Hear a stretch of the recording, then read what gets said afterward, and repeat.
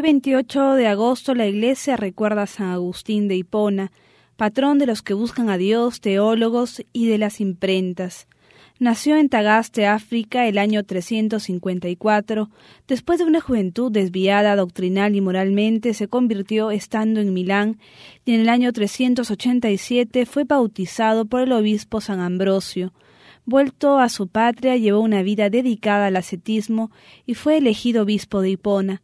Durante 34 años en que ejerció este ministerio, fue un modelo para su grey, a la que dio una sólida formación por medio de sus sermones y de sus numerosos escritos, con los que contribuyó en gran manera a una mayor profundización de la fe cristiana contra los errores doctrinales de su tiempo. Está entre los padres más influyentes del Occidente y sus escritos son de gran actualidad. Este gran santo, doctor de la Iglesia, murió en el año 430. Conozcamos un poco de su vida. El padre de Agustín, Patricio, era un pagano de temperamento violento, pero gracias al ejemplo de Mónica, su esposa, se bautizó poco antes de morir. En su juventud se dejó arrastrar por los malos ejemplos y hasta los 32 años llevó una vida desordenada, aferrado a la herejía maniquea. De esta época de su vida habla en sus confesiones, que comprenden la descripción de su conversión y la muerte de Mónica, su madre, obra que fue escrita para mostrar la misericordia de Dios hacia un gran pecador, que por esta gracia llegó a ser también un gran santo.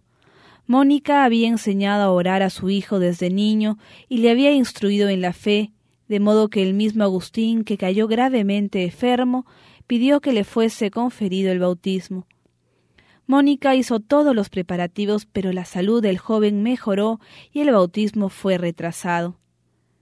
A raíz del saqueo de Roma por Alarico en el año 410, los paganos renovaron sus ataques contra el cristianismo, y para responder a esos ataques, San Agustín escribió su gran obra La ciudad de Dios, que es, después de las confesiones, la obra más conocida del santo.